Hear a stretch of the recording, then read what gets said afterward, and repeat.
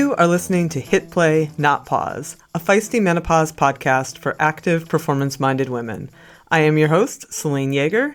Each week, I bring you advice from athletes, scientists, researchers, and other experts to help you feel and perform your best, no matter what your hormones are doing. This show is a production of Live Feisty Media. Hey, Feisties. This week, by popular demand, we are talking nutrition.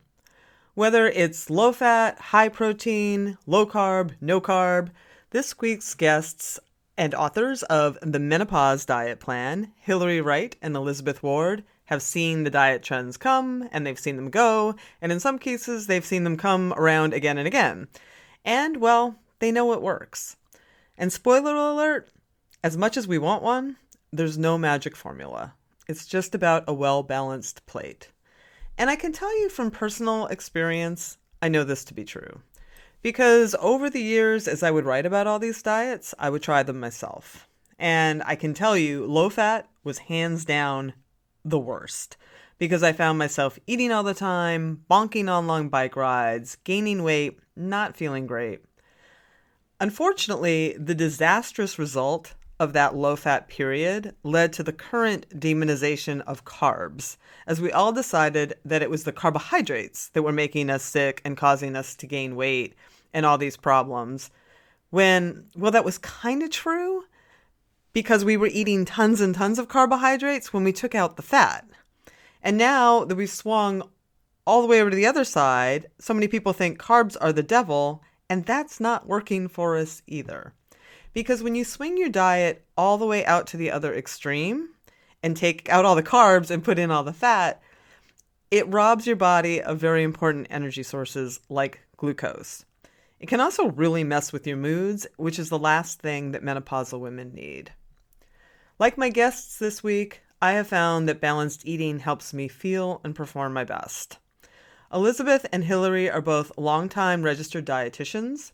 Hillary is also the author of the PCOS Diet Plan and the Prediabetes Diet Plan. Elizabeth is the author and co-author of several books herself, including Expect the Best, Your Guide to Healthy Eating Before, During, and After Pregnancy. This is a pretty packed episode as we address all the vitamins and minerals and phytonutrients and foods that menopausal women need for strong bones and strong muscles and highly functional working cognition. We get into it all, including some of the trends in intermittent fasting and time-restricted feeding. One note, I'll ask you to please forgive the sound quality this week. It was a bad technology day in the universe, and there were a series of glitches while we were recording this. So the sound is rougher than we'd like, but I promise the advice is all still in there. So without any more of me talking, let's get to the show.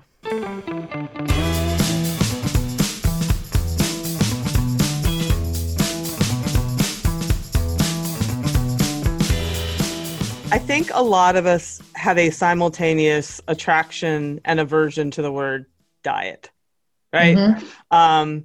We're drawn to it because it sounds like, oh, that's a solution, and it generally is a weight loss solution. We're adverse to it because we associate it with deprivation and, after many times, failure. So I was wondering if you could just talk to like what inspired you, A, to sort of write this book, and what the menopause diet, what that title means to you. Good. Well, I mean, I think the word diet has become a hot button issue because people tend to equate it, as you just said, to a weight loss plan or a radical approach to changing your health in some way. But we just reference it as, an eating pattern. It's mm-hmm. food. I mean, I think if you looked up the word diet in Webster's, it would originally, say is references dietary patterns and foods that people eat. Mm-hmm. So we don't use it in that term. It's more about how can we communicate an eating pattern, an eating style, the types of foods that people want to emphasize most of the time. We don't care about what people do some of the time. And it's definitely not a rigid weight loss diet approach at all. It's really just talking about food, and we meet it in that context. And the other word that we have in the title is plan. And, that's really big to us because we want women to start thinking in their 40s about what is your plan, in terms of what you will be eating and why you need to plan and how to do it. So I think, we have the word diet in there because you kind of have to. I mean, it technically is a way of eating, but we really emphasize plan and personalization. It really has to be how you want to do this, not how Hillary and I think you should do it, but how you want to do this. As part of the plan is to be flexible, and you determine as the reader what aspects of the plan feel like the right fit for you. Because some people may feel like they're already doing really well on this front and they're just interested in specifics related to this phase of life. Mm-hmm. Other people feel like they need more modeling, these plates, and we can talk about that in more detail later if you want to, but these plates are infographics, so some people like the guidance of, from something that looks like a plate, how would I plate my food in a way that would incorporate all of this complicated science that's way above the average person's, interest level. Exactly. And then other people might even want more detail, around numbers as a way of maybe interfacing the plan with their technology that they may be utilizing, some sort of a technology that's giving them a lot of numbers related data that, again, we wouldn't encourage people to obsess over or anything. But sometimes it's helpful to have an idea of numbers if you're, for example, reading a label. Because as dietitians, we get asked that a lot. I'm looking at a label. What do I make of this information? Right.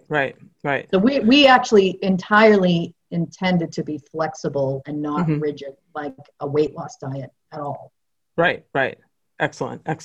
And, for our audience, it's a little different because I've spent most of my life when I've written for some of the women's magazine, trying to encourage women to be active, and trying to sort of work in that space. And I'm already talking to a very active audience here, mm-hmm. So this conversation's all going through sort of that lens. And with that, I think the first thing I would like to talk about when you're talking specifically to women in these menopausal years who are active, let's get carbohydrates on the table first, right? Because nothing has been, since fat, nothing has been more vilified. I mean, we love to take a macronutrient and just hate on it or fear it. You're right. Grains fall under that. So let's, I do know, through some of my work with the physiologists that I work with, that women in this time can become a little more carb sensitive, if you will, right? But what does it mean? Like how do carbohydrates fit into a menopausal woman's diet, especially if they might become more carb sensitive, but they're also very active? I know that's a big question, but not really, because we like carbs. So Liz and I are old enough to, we kind of came of age as dietitians during the low fat, late 80s, early 90s. And, debacle. In debacle. The end of that, whole like flailing about like, what about fat? The final message was, it's actually not that fat is bad. It's about the quality and the quantity. And we're now kind of convulsing around carbohydrates in the exact same way. When people say, oh, carbs are bad. And, we encounter this all the time as well when we're talking to our clients. It kind of is so surprising to me sometimes how people can't see the difference between a fruit and a Skittle. So there's the quality is this a carbohydrate that comes from nature that human beings have been eating forever? Whole fruits and vegetables and whole grains, milk and yogurt contain carbohydrates. These naturally occurring carbohydrates bring along with them a whole slew of health benefits. Mm-hmm. When you take a carbohydrate and you process it into something else, before you eat it, you often end up stripping out a lot of the health benefits. And so then they become carbs for fun, which we're in favor of that also, because we also know that individual foods don't turn your health on and off like a switch. Mm-hmm. So we're big advocates of the 80-20 approach to decent eating. Like we sometimes are even sensitive to using the word healthy because we're afraid that might turn into clean eating and perfect eating and all that stuff. So we're interested in what people do most of the time. And so carbohydrates, there's no denying it.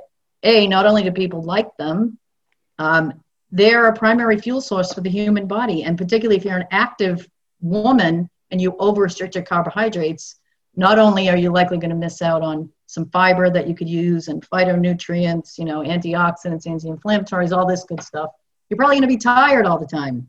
Mm-hmm. So or depressed. It's not an all or nothing prospect, but somehow it's kind of become that. While you were talking, I had to wonder, is bread and pasta food or fun, or both? It depends on what it's made with. Yeah. The Italians eat pasta all day long, and they're pretty healthy people. Mm-hmm. They also eat white bread. You go to a restaurant and you get white bread. It's not whole grains. Portions matter. So, no matter what food we're talking about, portions matter. Just because a banana is healthy for you doesn't mean I'm going to say, go ahead and eat 5 bananas, so it's balance, variety, and moderation. And, if you talk about what's the recommendation for grains, let's say from the dietary guidelines for Americans, it's half of your grains as whole grains. The other half do not have to be whole grains necessarily. So, I think we all need to chill. I think the biggest problem is all the extra carbohydrates that we're talking about, the sugar in your coffee, the candy, the cookies, bread, even refined, even white bread has vitamins and minerals in it. So, but like Hillary was saying, a Skittles, package of Skittles, nothing but sugar. So that is fun. Yes. For sure. If you like, I don't like Skittles at all.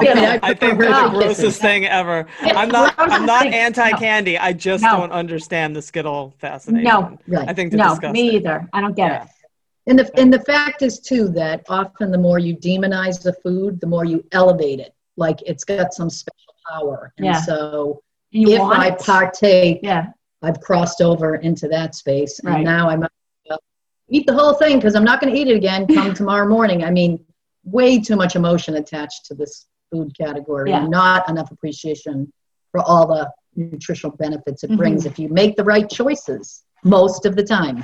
Right. Is there any wisdom for women who are, maybe becoming more insulin resistant and more carb sensitive as they, enter into menopause and postmenopause? Is there some wisdom for timing it a little around their activity? As far as around activity, and I don't know if Liz would think differently. I mean, I don't know that varies whether a woman is menopausal or not. But the truth is, and we do discuss this in a lot of detail in the book, that as we get older, we're more prone to insulin resistance.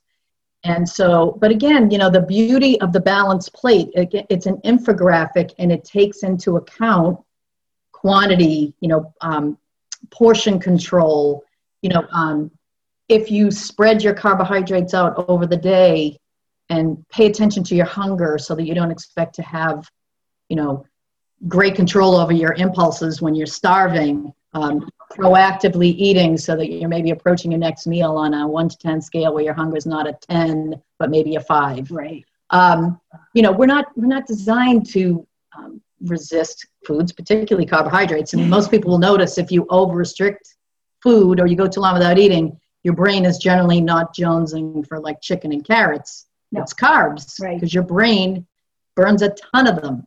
Your brain burns twice, gram for gram, your brain burns twice the carbohydrate of muscles. So we have more muscles, but your brain's the most aggressive user. So tending to your brain's requirement for carbohydrates and tending to your muscles' requirements for carbohydrates when it's not desperate is important to practicing the portion control that this balanced plate, offers as a visual. I think if you do, you do notice are having greater insulin resistance, based on your blood sugar levels, as Hillary was saying. that might go up with age. So maybe a little bit of activity after a meal, is going to help your muscles take up a lot of that extra glucose. And that's going to help because, as Hillary said, your muscles they're number 2 in terms of an organ using up glucose, but they chow glucose. So good to have that combination there. Right. Those are great points. Yeah. If I can geek out on this for 1 minute, because I've read a lot of books all about insulin resistance. This is my thing. Do it. When you geek out. When people are physically active, they're producing inside their cells these proteins called glucose transporters, and they partner with insulin to regulate your blood sugar. So if you eat a larger meal and then you go for a walk or do some sort of activity, you will generate more of these glucose transporters. So that will partner with the insulin and make it easier to manage your blood sugar in the hours after you eat. So again, I don't say that to make people like, oh my God, I just ate, I have to exercise. We're really opposed to compulsive behavior. Yeah. However, the reality is there's a reason why diabetes was a rich person's disease 100 years ago. Everybody else's life was really physically active. And it is the most natural thing that you can do to make insulin more able to unlock your cells. That's an excellent point. Excellent point.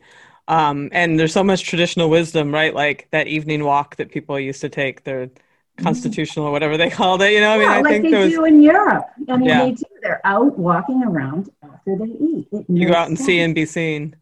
Common it's a very Italian thing.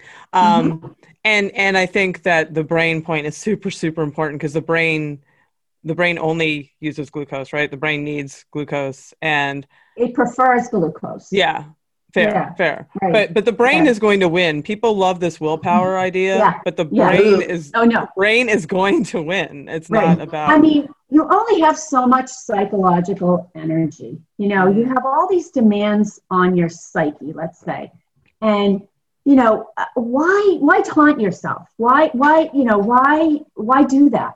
Because that's going to set you up to, like Hillary said, seek out carbs, seek out fatty foods, go for the chocolate instead of, the carrot, because you just can't control it anymore. It's just too much. That's why, after a glass of wine, people are like, woo!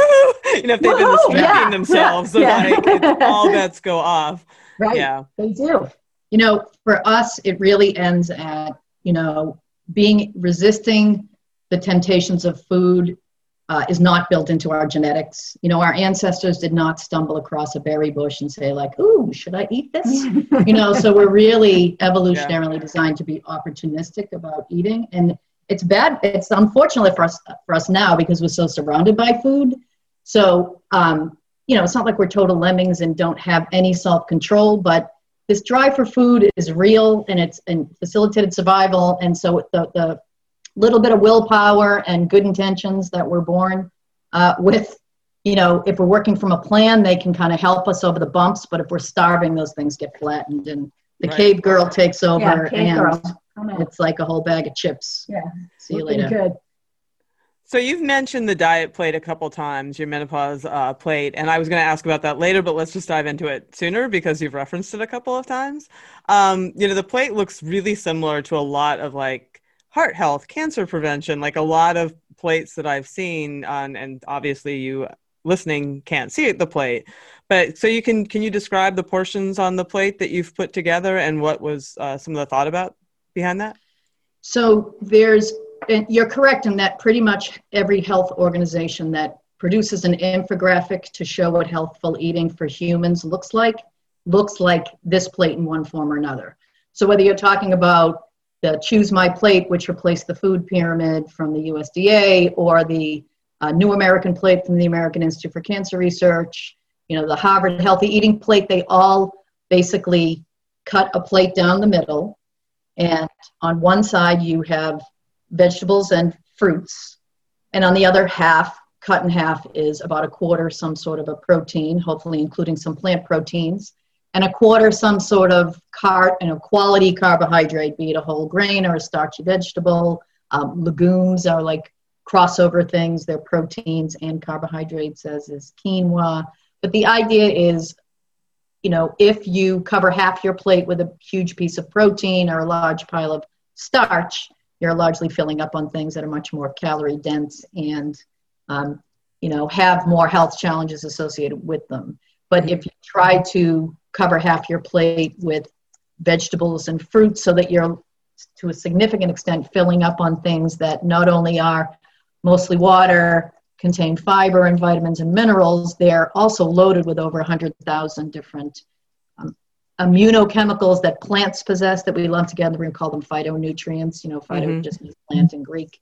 And there's over 100,000 of them, and they occur in countless combinations. And plants, they give plants their color, their smell, and their taste.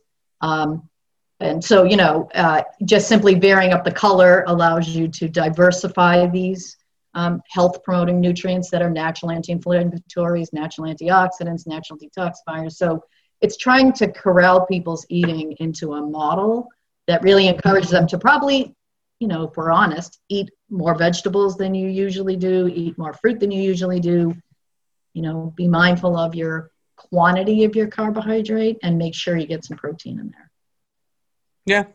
Yeah. And the fat usually comes along for the ride, right? I mean, I always tell people throw in nuts and seeds, but it's in like there. Incorporated. Yeah. You have to add, fat to your diet. You can, of course, like a salad dressing and you're cooking with it, but you don't have to panic. Oh, did I get enough fat today? Right. Right. Most people cook with olive oil, like peanut butter and avocado. Totally. If you don't like avocado these days, it appears you're in the minority. Yeah. That's okay. I can't hear you when you turn away, Liz. What? I said, that's okay if you don't like avocado. It's fine. You don't have to. Thank you for that permission to not. The PSA. I love avocado, but I know people who are oddly apologetic when they don't. Yeah. I know it's okay.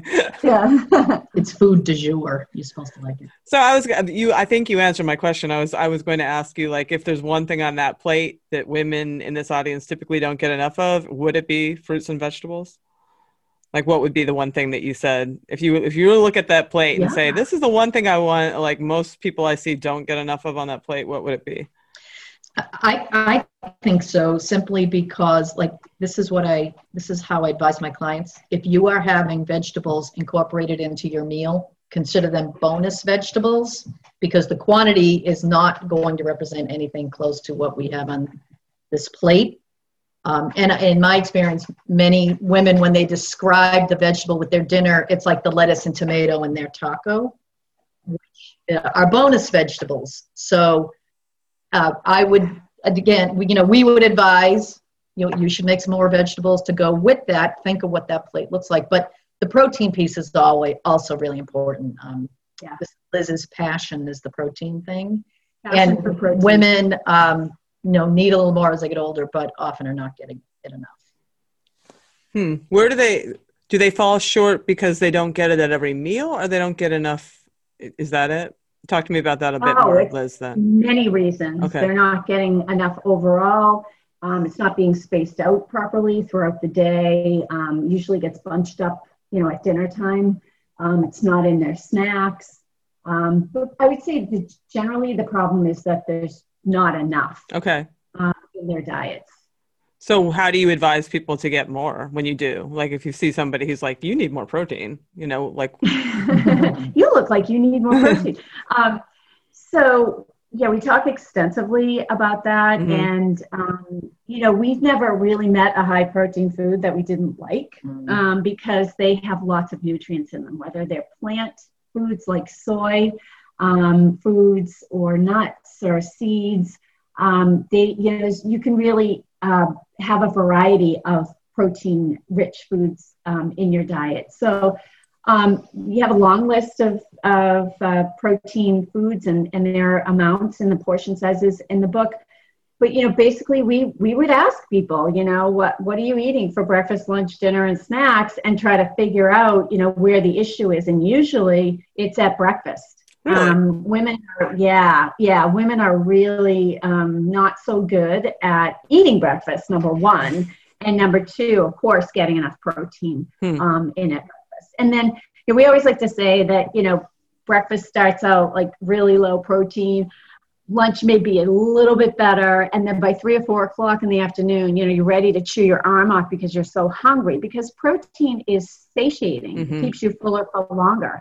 And then, dinner comes and it's huge, and it's a big amount of protein, and your body can't use that much protein at once. Right. So we've lost so much opportunity through the earlier part of the day in terms of, muscle building and muscle preservation as well.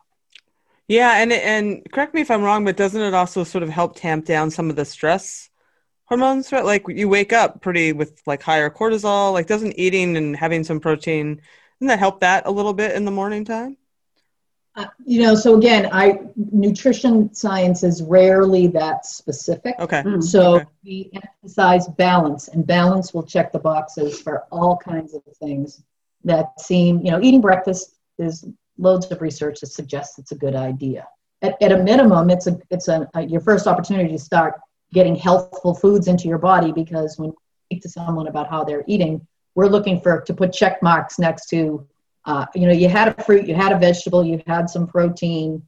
Just because somebody doesn't, drink soda or go to McDonald's doesn't mean they eat enough volume-wise of healthy kinds of foods. Mm-hmm. I also, we also like to remind people, or let people know in case they missed the press release, that eggs have been let off the hook. I eat them all the time. I love eggs. I can't even imagine. In 2015, I think it was 2015, the dietary guidelines determined cholesterol was an issue, not of concern unless you have some, really rare familial high cholesterol. Is that right, Liz? Genetic problem. Yeah, and right. You can't really control your your cholesterol.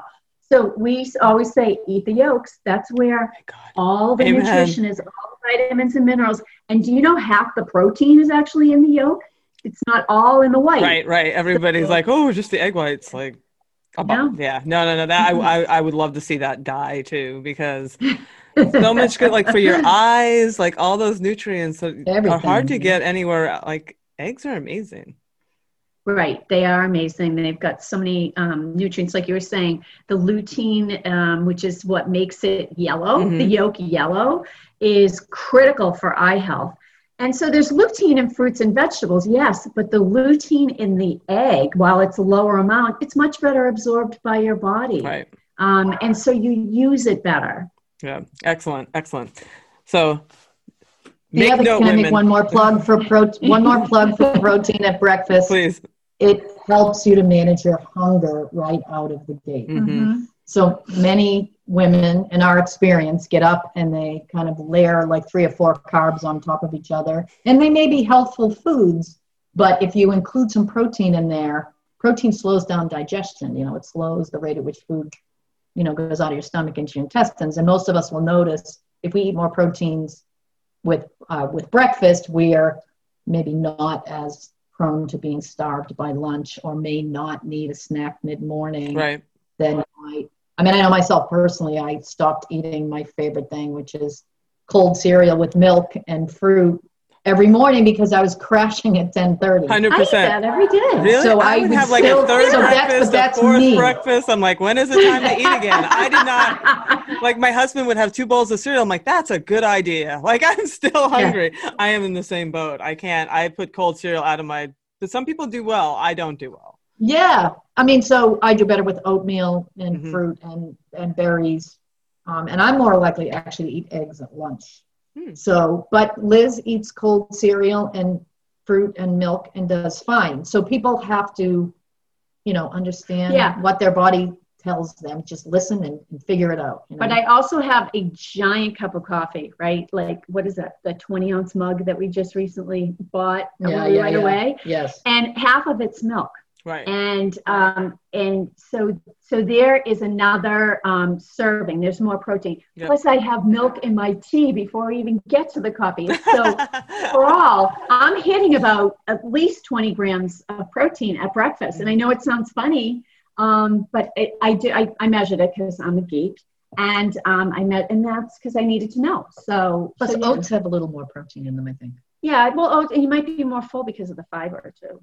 Yeah, but we're not. So what I do is I love cold cereal, so I will eat it when I know I'm about to go to the gym. sometimes. When you what? I'm sorry, I didn't catch it. When I'm going to go to the gym and I know, the exercise is going to lower my blood sugar and I'm going to be fine to come home and eat. What are you eating? Sugar smacks or something? Like, what do you? Something No, I'm talking about They are delicious. Cold cereal. I'm talking about like heritage flakes. They are delicious. Oh, really? But it doesn't last me. It doesn't hold me. Maybe, yeah. Cinnamon Toast Crunch. Oh my God. Yeah. There's so many. Captain Crunch. Candy all for the big ones. breakfast. Yeah. No, I don't have those. I have a high fiber cereal, and milk and I have to say, probably eat like 2 servings of banana. If I don't have a banana, I'm starving. Isn't that weird? So it's going to be that Everyone soluble fiber or something. But we just want to make sure that you're working in, at least 20 grams of protein at breakfast of protein. Excellent. So I'm interested in, you mentioned in the book that I found interesting, some of the nutrients that women might need more or maybe even less of at this time of life. You mentioned choline, which I have not seen come up a lot. I was wondering if you could talk a bit about a couple of these, like a highlight. So choline is a B-like vitamin. It's considered an essential nutrient, which means you must get it from foods or supplements. And it's involved when you're pregnant and the brain is forming. It's involved with the memory center, which is called the hippocampus. And as we age, the hippocampus gets smaller. Well, we don't want it to get smaller, because studies show that in people who are exhibiting the symptoms of Alzheimer's, the brain, that part of the brain has shrunk. Well, it's a memory center, so that makes sense. And choline is part of, nourishing the brain, particularly the hippocampus. It's one of those foods and one of those nutrients that flies under the radar. I mean, no one really talks about it, but there is some evidence that says that, first of all, we know women aren't getting enough of it, through all life stages, but there's evidence that says that estrogen is involved in the production of choline. So as we get into our 40s and our estrogen's on the roller coaster ride, and then much lower, once menopause occurs, we may need even more choline. Now, this is all preliminary, not saying go out and, start pounding the choline supplements, but do be aware of it. And we were talking about eggs, and eggs are like one of the primary sources of choline. The yolk is extremely rich in choline, but basically all high protein foods have choline in them. So seafood, meat, chicken. Yeah. Another check in the protein box. Yes. Well, we're big fans. And let's talk a little. B12 is one that I think gets sort of skated by too, that can be super important for everybody when they get older, right? But men and women. So the recommendations are, because B12 supports the central nervous system in so many ways, we want to get enough so that we prevent any sort of nerve damage or any sort of issues with the brain and the central nervous system. And there is evidence that some people are not getting enough B12. Certainly, if you do not eat any animal foods, or if you undereat them, meaning that, you favor more plant foods, let's say, you will have a B12 deficiency if you don't take a supplement, if you're a vegan, but you won't necessarily, you might have like a subclinical, as we call it, like a mild deficiency if you're eating that so-called mainstream diet, but not enough B12. So what happens over age 50, a certain percentage of people have a condition where they can't break off the vitamin B12 from when it's found in food. So the natural vitamin B12 doesn't get absorbed and used as efficiently. So the recommendation is really to get the bulk of your B12 from supplements or fortified foods, like, cereals have B12 in them, breads, other carbs. Or you could take a supplement and make sure you're getting, 100% of the B12. You don't have to go overboard. Now, we're not saying, go use higher amounts of these things and somehow miraculously you won't age and, menopause will be a breeze. We just want to make sure that you're filling in the gaps. Gotcha. So then what happens with B12's partner, iron, in this stage of life? Because iron is an issue for women all through their lives, right? What's yeah, going on their now? whole lives. Yeah, their whole childbearing lives. Women are often, have like a slight deficiency or a major deficiency of iron. It's one of the primary nutrient deficiencies of women around the world in their childbearing years. Well, after your period stops, you're not losing blood anymore. And that's really the primary way that you lose iron, is by bleeding. You don't sweat it out, you don't pee it out, you don't poop it out, generally speaking. So once you're not losing blood every month, your iron needs are the same as a man's, unless you've got some sort of bleeding somewhere. A lot of times, older people that are past menopause will have iron deficiency anemia, that because they've got a slow bleed somewhere, and that's a totally different thing. Okay. So I'm hearing that women in this age don't need to be quite as concerned about low iron. Is that what you're... Right, okay. Because they're not losing it anymore. Right. So if you're going to take a dietary supplement, like you should be getting, I hate to say it, the senior multivitamin, which has just a smidge of iron in it, or zero iron. Gotcha.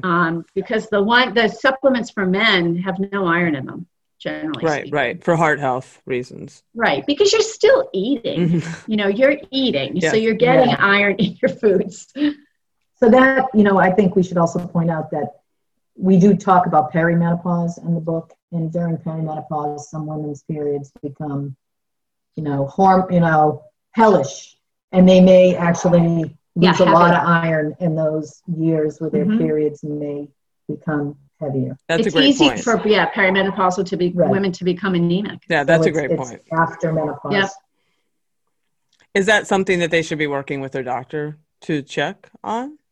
As far as, if you're going through symptoms, yeah, definitely. If they have symptoms, if they're always tired, if they're foggy, like really foggy, if they bleed a lot, every month, and it's just debilitating, they should definitely get their levels checked. And it's not a complicated thing. A complete blood count is a very run-of-the-mill test. And sometimes it's just routinely done, depending upon the clinician. Gotcha. Excellent. Let's talk a little bit and switch gears perhaps about the role of diet and inflammation, especially at this time of life. So the thing about inflammation is it's a natural part of our immune system. It is an important function in the human body, but it's supposed to sort of charge in and save the day when something's amiss, and then recede like the tide. So for example, most people can relate to if you got like a cut and it got inflamed, you're having fluids and immune factors and nutrients are, charging in and trying to promote healing. And then the healing, commences, and those things retreat, and your body shuttles away all the junk, and the inflammation goes away. So that's the function of inflammation, to kind of come and go as needed as part of your body's defense. The challenge we have now is that much of our default environmental stuff causes inflammation to kind of come in and sit on us and not really go away. So the way I like to think about this is like we're all born with this brand new body with this, squeaky clean immune system that's there to defend us against the insults of the world, many of which can cause inflammation, also oxidation and toxic exposure, all that kind of stuff. And our immune system tries to function in an anti-inflammatory, antioxidant, detoxifying way to defend us. But what we do with diet and lifestyle can either back up our immune system's ability to defend us by giving us antioxidants. Our diet can provide antioxidants in the form of largely those phytonutrients that we discussed earlier. Those, there's a reason why the fruit and vegetable recommendations are like eat according to the rainbow or eat a variety of colorful fruits and vegetables. That makes more sense than saying eat some isocyanates and some carotenoids and some resveratrol, because all of these fruits and vegetables and whole grains and the lutein that's in eggs is a phytonutrient. So these things naturally provide our immune system some defense to up its game and deal with the additional burden of inflammation and help to neutralize it. But unfortunately, having a sedentary lifestyle, eating a lot of processed foods, eating too much red meat, cigarette smoking, stuff like air that. Pollution, even super pollution. pro-inflammatory. Yeah. Yeah. If those are more dominant exposures for your body, there's likely to be an imbalance in the pro-inflammation, anti-inflammation. And so again, those simple visuals of these balance plates are designed to depict, not just the variety based on the colors, but the quantity that we're really looking for. Again, not just the lettuce and tomato on your sandwich, but what about having an orange on the side and some baby carrots? Really get up the volume and vary up the colors to give your body some ability to neutralize that inflammation. Is that more important with age as well? Oh, yes. Yeah. I mean, and every additional day you're on this planet, your body's been subjected to more. Right. Oh, God.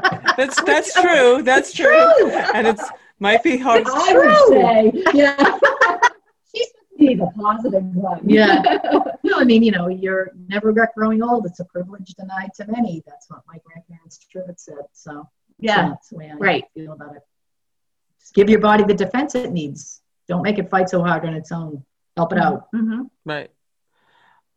Let's talk a little bit about some other things that are very trendy. It's been around for a while, but I hear a lot, I'm sure you hear a lot, about women who are interested in intermittent fasting or time-restricted eating.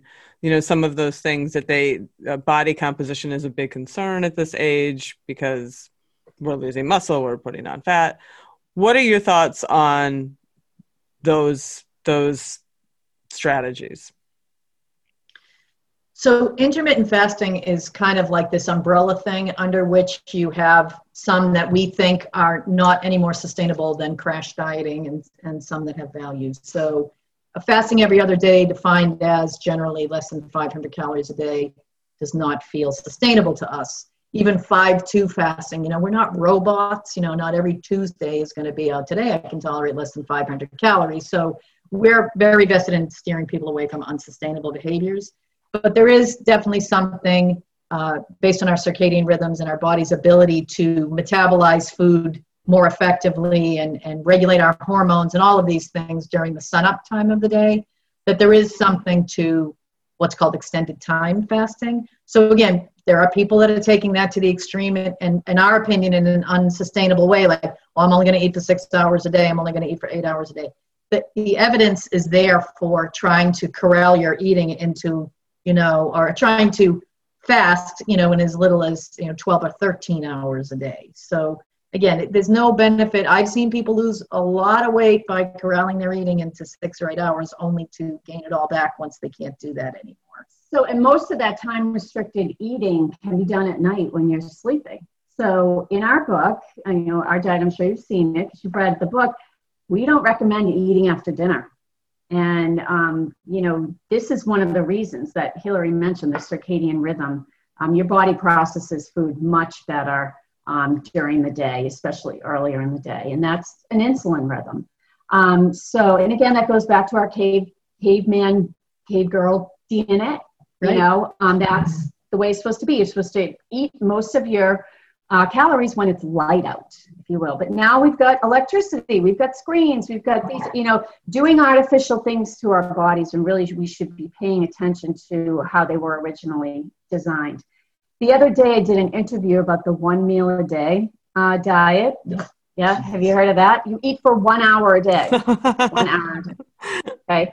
And it's a restrictive form of intermittent fasting. Mm-hmm. But of course it's really popular.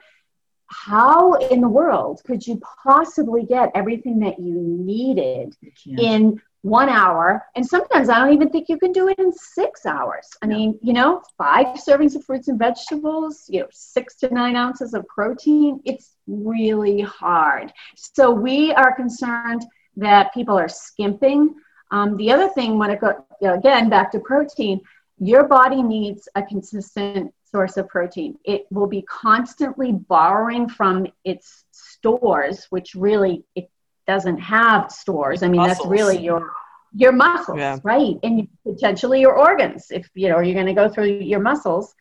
And it needs to be paid back, like with every meal. So that's the most efficient way to use protein. So what we have come down with, or come up with in the book is just don't eat after dinner. We know sometimes you're going to go out with your friends or whatever. This is not going to work. But for the most part, don't eat and try to do like 12 hours because it gives your body a rest. Right. And that rest seems to be better timed with the sun being down. Right. So, prior to electricity, the sun went down, the campfire went out, and you weren't out there hunting and gathering and eating. So fasting literally means the hormones and the chemistry that's released into your body after you digest food, insulin being a huge one, those levels are not active, they're down. And so insulin is a very prominent hormone that its actual job is to protect your body fat.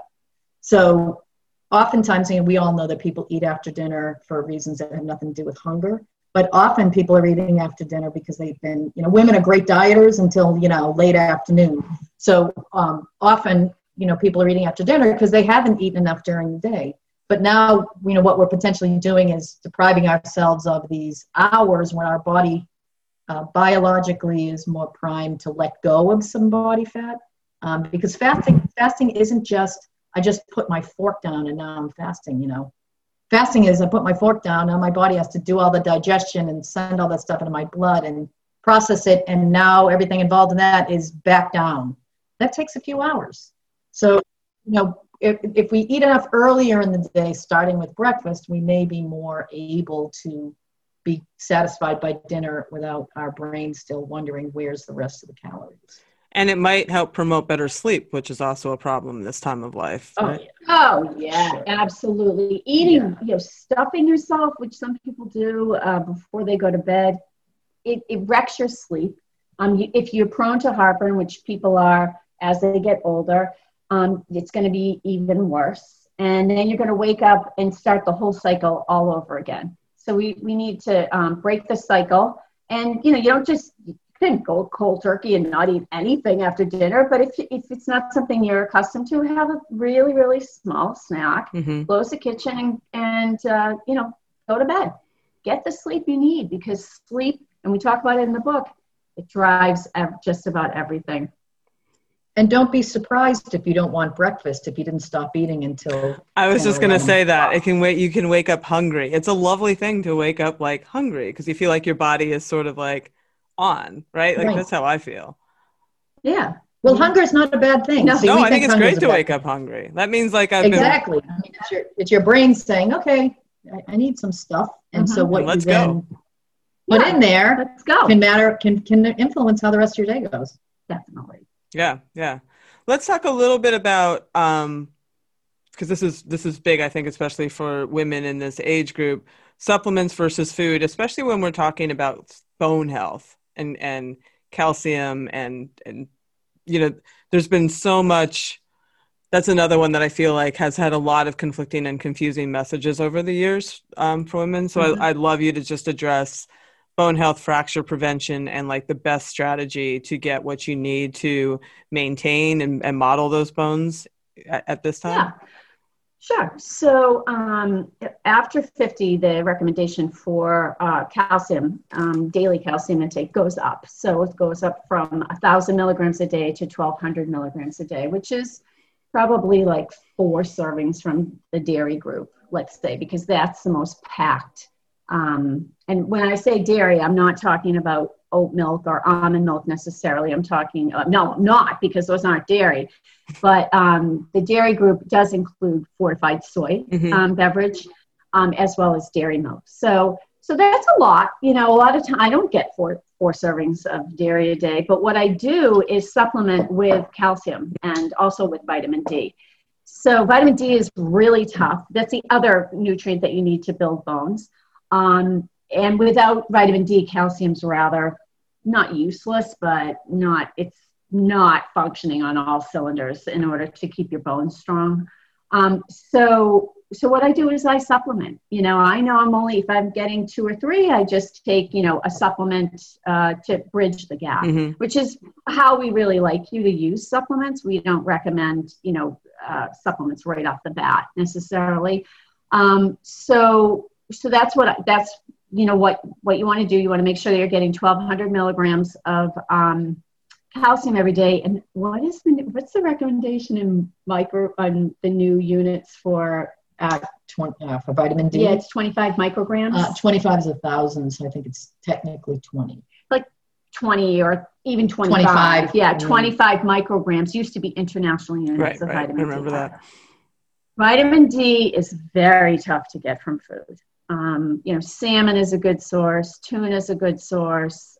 Milk, because it's fortified, is a good source. But naturally occurring vitamin D it's really difficult. So I take a vitamin D supplement, and I take 1,000 international units a day, 25 micrograms a day, because we live in Boston and we don't have any vitamin D. You could stand outside naked right now and you're not going to make any vitamin D. No. Comes out of the air, completely naked, you would make none. So if you live above the 37th parallel. It's like Los Angeles, Atlanta. Yeah.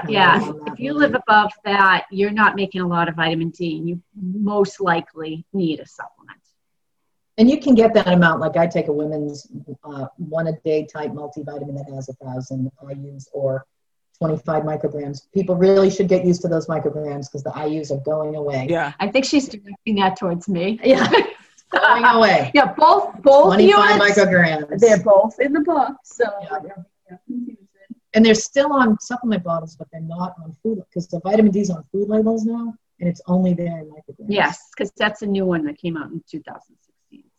So you're saying that when I look at a package of something, the vitamin D won't necessarily be in a unit that I recognize, but it should still give me a percentage of the daily, right? It will give you a percentage. Yes, it will. Yep, the daily value. Yeah, that'll help. Yeah, it does. Yeah, that definitely helps. If indeed you read your labels, and I think I see women reading labels in the store. I think that I think that we have some label readers in our audience for sure. I know we have some label readers in our audience. Oh, I'm sure you do. I'm sure we do. Somebody has to be reading these labels, right?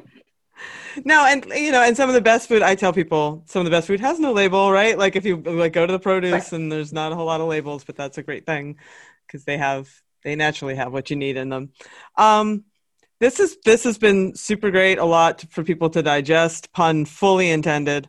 Are there other takeaways that you really want, from this book that you would like to share with our audience now? Oh yeah, I've got a big one. Go for it.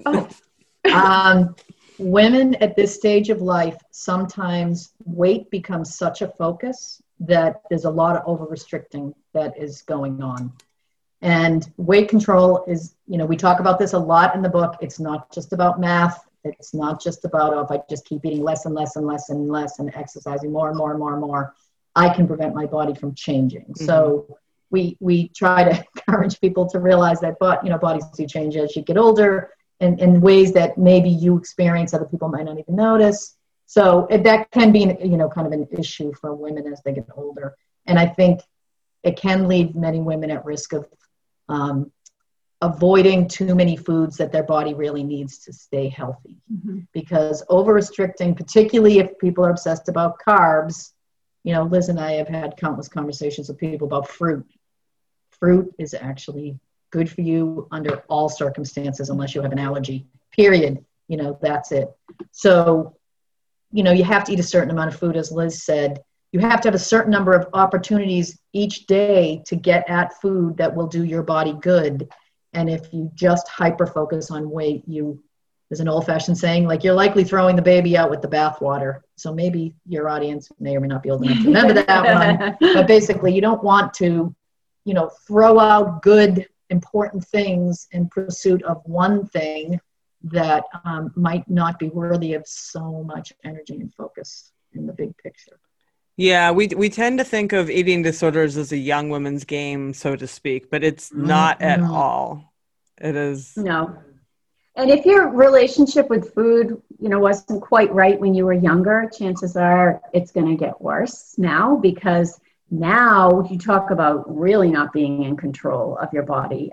This is, there are changes coming in menopause. And it's time to work on learning how to accept those. Because we want you to be the healthiest person you can be from now on. Right. And also know that not everything that happens to our body at midlife is related to menopause. Right. So when you go online and be like, oh my, this is bad and that is bad and I'm gaining some weight and this, what are we all experiencing at this age? Aging parents, kids that are growing up but maybe not out, jobs that maybe you got a promotion and that's great, but you're less active than when you were the worker bee, you may be dealing with some health problems. So we're just there to try to help people empower themselves to say, okay, this is what the science says, and here's how you, with a heavy dose of realism, apply this science to day-to-day life. And no matter what any day looks like, humans aren't perfect. We don't do things perfectly. Just, forget about it and get up the next day and just, give it your best effort. But you're right. I mean, I think after adolescence, women in their 40s and 50s are an emerging bucket of people that are developing eating disorders, and there could be some serious health consequences to that on health and just general nutritional status that people have to be aware of. 100%. I have lost friends in their 50s to eating disorders. So sad. It's so sad. Or seeing them break bones in their 40s. That is, it's very clear what it's linked to. In the book, not to belabor this point, but it is the one that I hear so much about, and I'm sure you do too. What guidance do you give them to try to maintain a healthy weight? Is it caloric? Is it the plate? You know what I'm saying? It's all of it's the quality of the foods that you're eating. It's the quantity, how well are you managing your hunger throughout the day so that you can be a more proactive eater early in the day versus a reactive overeater. And are you doing what you can to maintain some muscle mass? Your audience, they're probably that better than, the average person. Are you trying to manage your stress? Are you prioritizing sleep? The food distribution piece is a big part. So people have to look at, we outline this in a lot of detail, and people need to look at that and say, how much am I willing to commit to this and still live an enjoyable life? Right. Because, misery is not good for your health. No, it is not. No, there should be a happy weight that I encourage people to find their happy weight, not their incredibly sacrificial weight. In our audience, I am involved in cycling and running and all these things where you do hear so much emphasis on race weight, or so much emphasis on hitting this certain magic number that you'll be faster and you'll be stronger. But there's a very precipitous tipping point, that all of a sudden there is a tipping point. You're not faster and stronger, even because you're not fueled, you're not recovered. Well, the other thing is that, as you age, you naturally lose aerobic capacity and you naturally lose strength. And we, of course, I'm going to fight that tooth and nail, and we both are.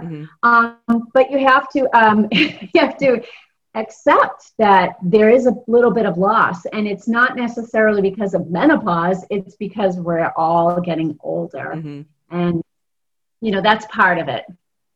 I mean, I always say all it takes is one person in your social circle who seems to be navigating this phase of life without gaining weight to make everybody else feel like they're just not trying hard enough. And we have to understand that when estrogen levels drop, body fat tends to redirect to your middle. Even lean women will notice that. But a friend of ours, Nancy Clark, who's like a sports nutrition guru, I had a conversation with her recently, and she's got this really sweet voice. And she's like, well, I tell my patients, dogs come in all kinds of breeds. There are greyhounds and there are Labrador retrievers and there are bulldogs, and so people do too. I'd love to be a greyhound, but I'm definitely like a lab. Labs are awesome. I've had many. Right. So you just have to understand it's just not because, just because you don't look like you wish you looked doesn't mean that you're not trying hard enough. There's this thing called genetics that's playing a huge role. So you want to be the best, and we say this over and over in the book, you want to be the best version of yourself that you can be and still live an enjoyable life. Amen. I think that's a good note to leave on. And I thank you very much, both of you, for your time. And I wish you well. You're welcome. Thank you. Thank you. Okay. Well, that's our show. I'd like to take a moment and thank everyone again for all the great reviews and for sharing the show on your socials. We are growing really fast and it's super exciting, and it's all because of you, and I really appreciate it. It's helping the show to spread and grow to all the women who need it, so keep it up. Thank you, thank you, thank you. And remember, we have a Facebook group, the Menopause Feisties private group. You just request to be in, we'll let you in. We have more than 1,000 badass women in there now, sharing stories and swapping advice. It is awesome. Come join us. And join me next week for a conversation with Dr. Kristen Diefenbach. She is a certified mental performance consultant at West Virginia University. And we did a deep dive into the competitive psyche during menopause and how to cope with the psychological challenges that come at this time of life. I loved her philosophies and her insights, and I am certain you will too. So until next week, stay feisty.